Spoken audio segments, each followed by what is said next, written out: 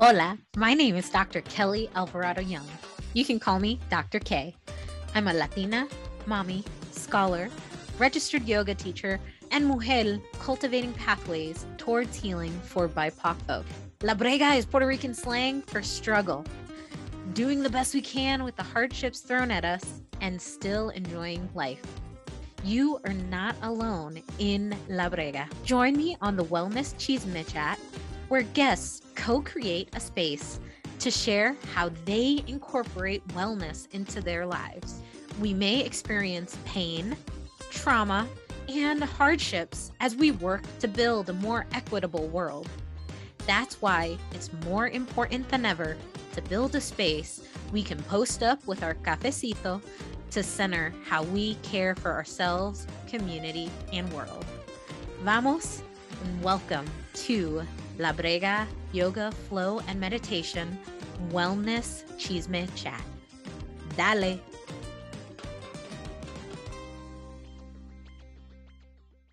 Hola, mi gente. It's Dr. K, and I am looking forward to our next guest on the podcast today. We have Dr. Joel Perez, who has been a great mentor, a great friend, and someone that I've had the opportunity to really work alongside and have learned to value his process of caring for himself, his familia, and his community. So with that, help me welcome Dr. Perez. I am looking forward to this conversation and where our conversation takes us. To tell our listeners a little bit about you. I am originally from Los Angeles, born and raised, and that's where I live now. Parents immigrated from Mexico in the late 50s and met in Los Angeles, and I'm the youngest of three boys. Spanish was my first language, was experiencing some white flight as I was growing up, and then went off to college at a predominantly white institution, working and serving in various leadership roles.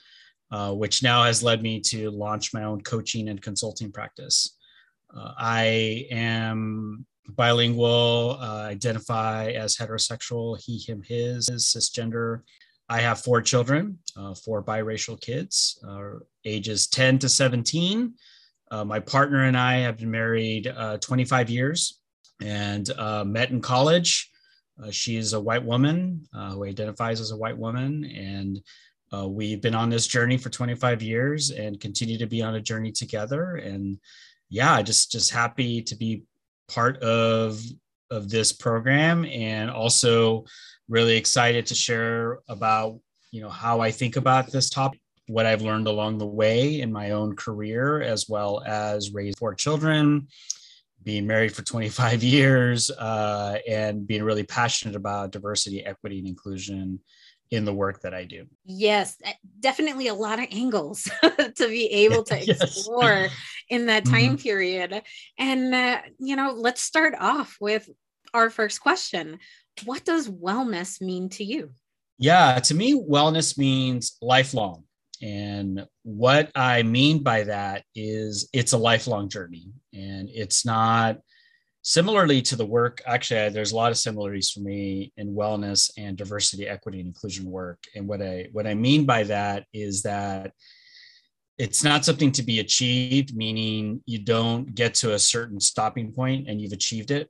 It is a process that is really a journey, and you get better at it along the way, but you never arrive, because what works for you in one place or at what point of your life may not work for you later in life. And the comparison of diversity, equity, inclusion is just as demographics change, just as language changes, culture changes, it's having the right posture and how you approach both of those things. And particularly here with wellness, it's your posture in how you approach wellness, in the sense of what you can do to take care of yourself and what works for you at the moment or at your current life stage, right? When you have young children, if you have young children, you need to really create some time and space in the midst of the chaos of raising young children. And then now, like in my life, as they've grown older, wellness has looked different for me. And as I've gotten older, it looks different.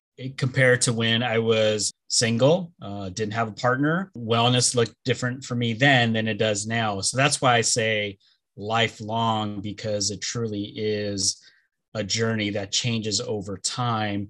Similarly to having an approach of being a lifelong learner, you have to have a lifelong learning approach to wellness, and being able to have that right posture in how you approach it, so you're able to be as well as you can and do the things that work for you in that current time you find yourself in.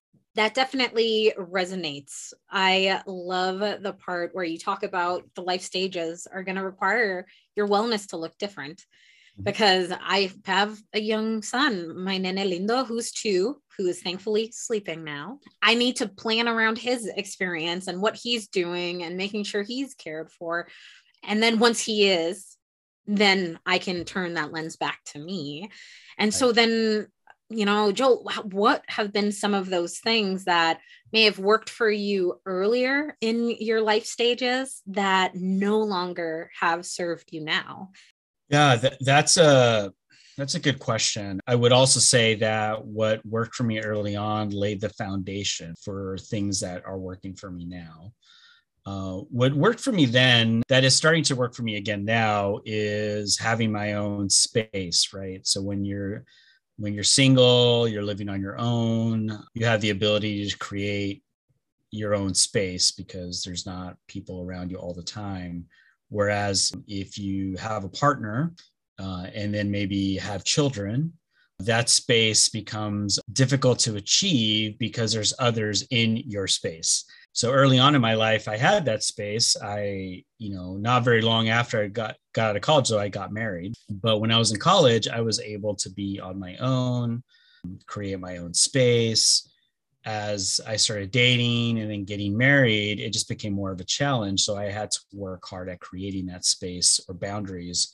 So I was able, and what I mean by space is just the ability to be on my own in solitude and silence.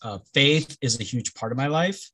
And so the spiritual practices of solitude and silence are something that I really value and long for at times.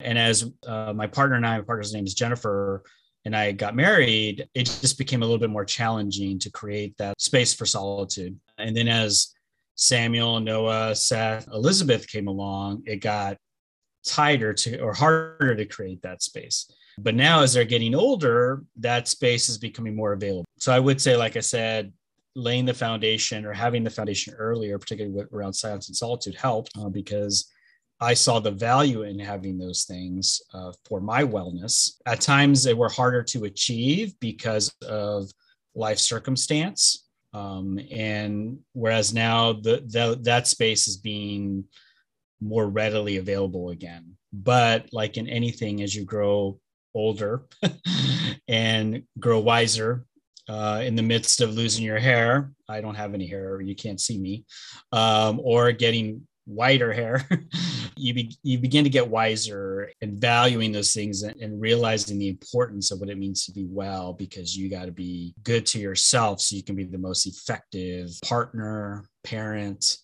son, daughter, mother, father. All those things are important to me. And so I need that space to be reflective in order to think deeply about what it means, as well as being the best professional I can be. And so being reflective has been really valuable to me, really contributed to my wellness as an individual. As an introvert myself, I definitely resonate with the just needing to sit in a quiet room, no noise, no nothing.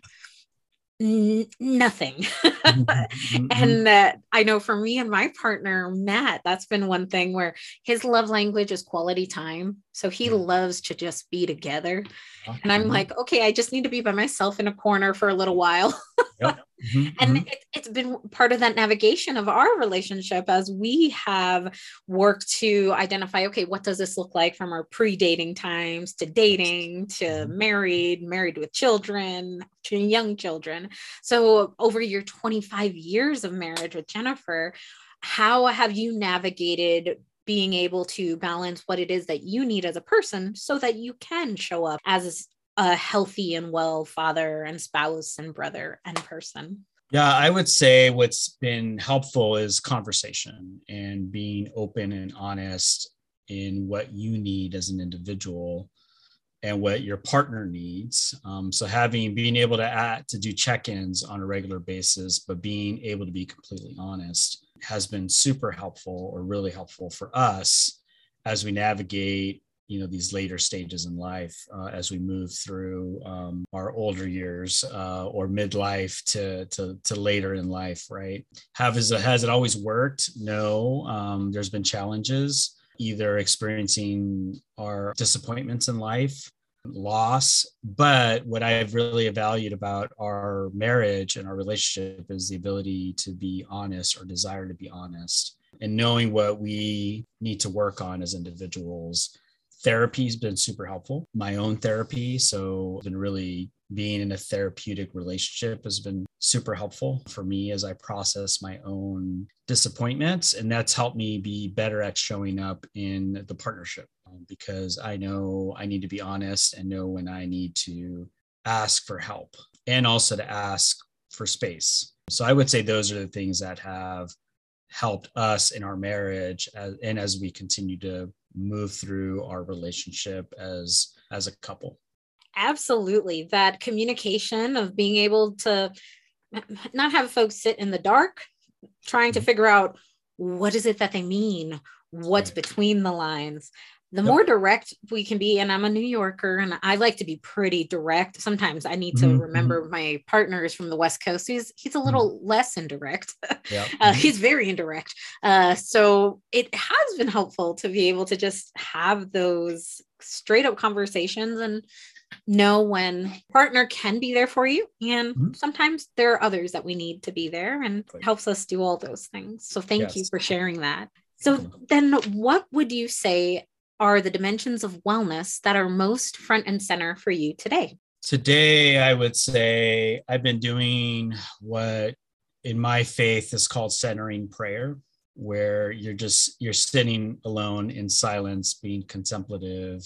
And even though it's a little bit, it's like meditation, but centered on, in my case, my relationship to God. And so just being still and being in a liminal space, but knowing that there'll be distractions. And so if you Google meditation or Buddhist meditation, centering prayer, there's strategies on how to create space where you're able to just be in a prayerful posture, in my case, which means being okay with the distractions while you're thinking, but being good about using meditation to sort of shut things out so you're able to just focus. So that's been super helpful. The other piece for me is exercise. Some months are better than others. So walking has been really helpful.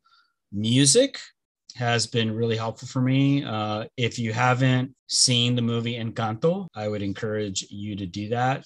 It's the music in that movie has really caused me to be more contemplative as I drive and listen and think about the lyrics in my own life and in what I've observed in others' lives. And so that's helped me be well. Music, sitting in the sun. Now it's easier for me in Southern California right now than others. That's been really helpful. And journaling. I am not a crazy journaler. Like I don't journal every day, and I don't journal 5 or 6 pages a day.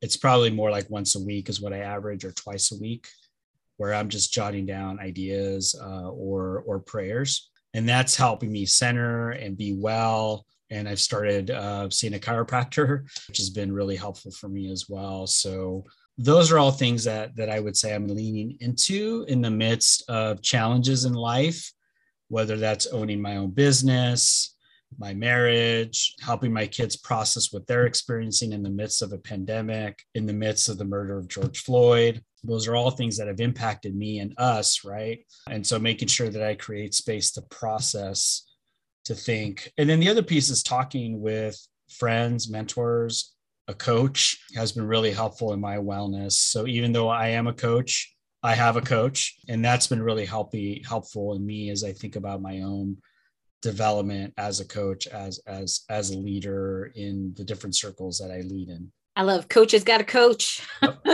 This is yes. And Encanto is literally on replay in our house because it just speaks to the soul. It really Yes. does. And for my son being 2 and to be like, Mami, vamos a ver el encanto, encanto, hi casita. When we come home now, I'm like, oh my gosh, this is darling. And the stories I could talk, that's a whole nother podcast. But, I think these are such beautiful ways that you have been able to find the best way that you are able to find wellness. Where does baseball fall in this? I'm surprised baseball's not in there. Joel. Yeah, you called me out on that. I was getting really, baseball is a part of it's not baseball season. So that's probably why I didn't think of it. Although for me, it is year round because I follow it all the time. But baseball is a huge part, or going to a game, watching a game is the way I sometimes decompress. Yes, baseball for sure. Going to movies is another piece for me on how I de-stress or lose myself in another world is really helpful for me as well. Yes, my partner loves baseball.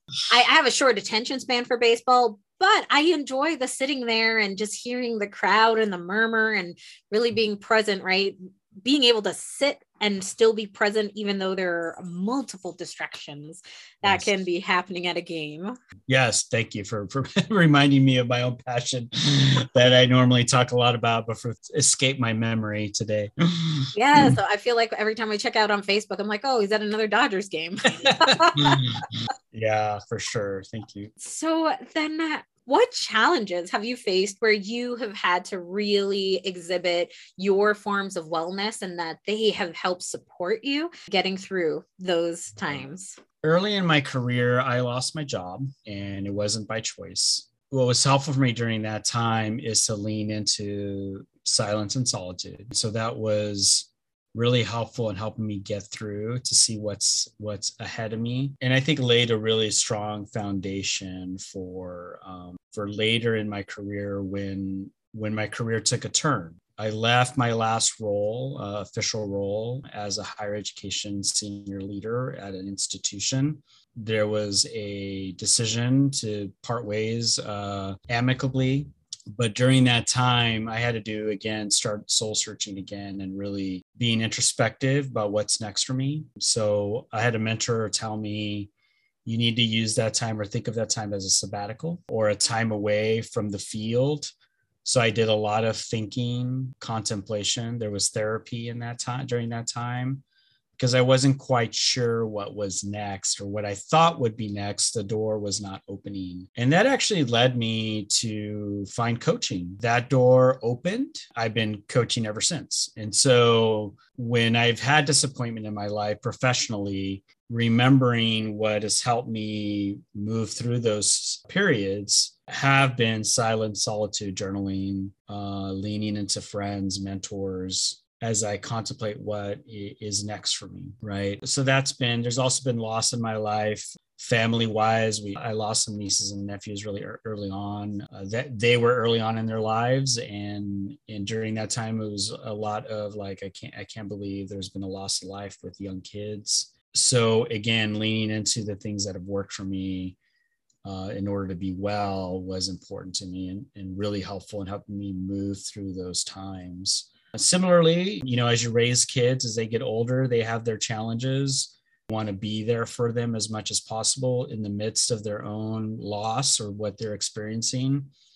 I feel for me, in order to be a good father, I've had to be able to be well so I can be fully present, being home on a Saturday and just focusing on just being in the house, being available for conversation, because my kids are, experiencing their own challenges as, like I said, in the midst of this pandemic and isolation, trying to be present in their lives to help them process what they're experiencing. Life happens, circumstances happen, loss happens, professionally, personally, disappointment comes. And for me, in order to be well, and it goes back to that lifelong piece, I know that there'll be stages in my life where there'll be really a lot of disappointment or a lot of loss. but I have to move through that in order to get to the other side. And the way I do that is by being well. For me, going back to what I said earlier about those things that help me be well are things that I lean into when there is disappointment